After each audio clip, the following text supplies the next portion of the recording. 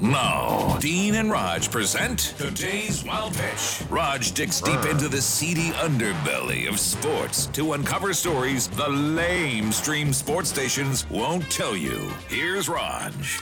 As you may have heard by now, Major League Baseball is introducing many new rule changes to speed up the game and add more offense, including pitch clocks, bigger bases, and eliminating the defensive shift. To help fans get accustomed to the new rules, MLB is running some pretty clever commercials featuring some of the players. Now, in this commercial, San Diego Padres pitcher Blake Snell and White Sox shortstop Tim Anderson are the only ones on the field practicing when Snell's hat blows off and lands on the other side of second base away from Tim Anderson.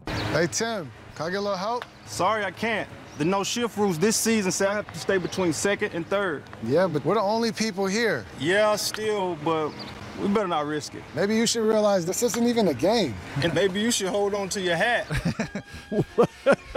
By the way, and this is true, the league is also enforcing the speed of BATBOYS and BATGIRLs and asking teams to replace them if they're too slow. So say goodbye to the tubby BATBOY. That's today's Wild Pitch.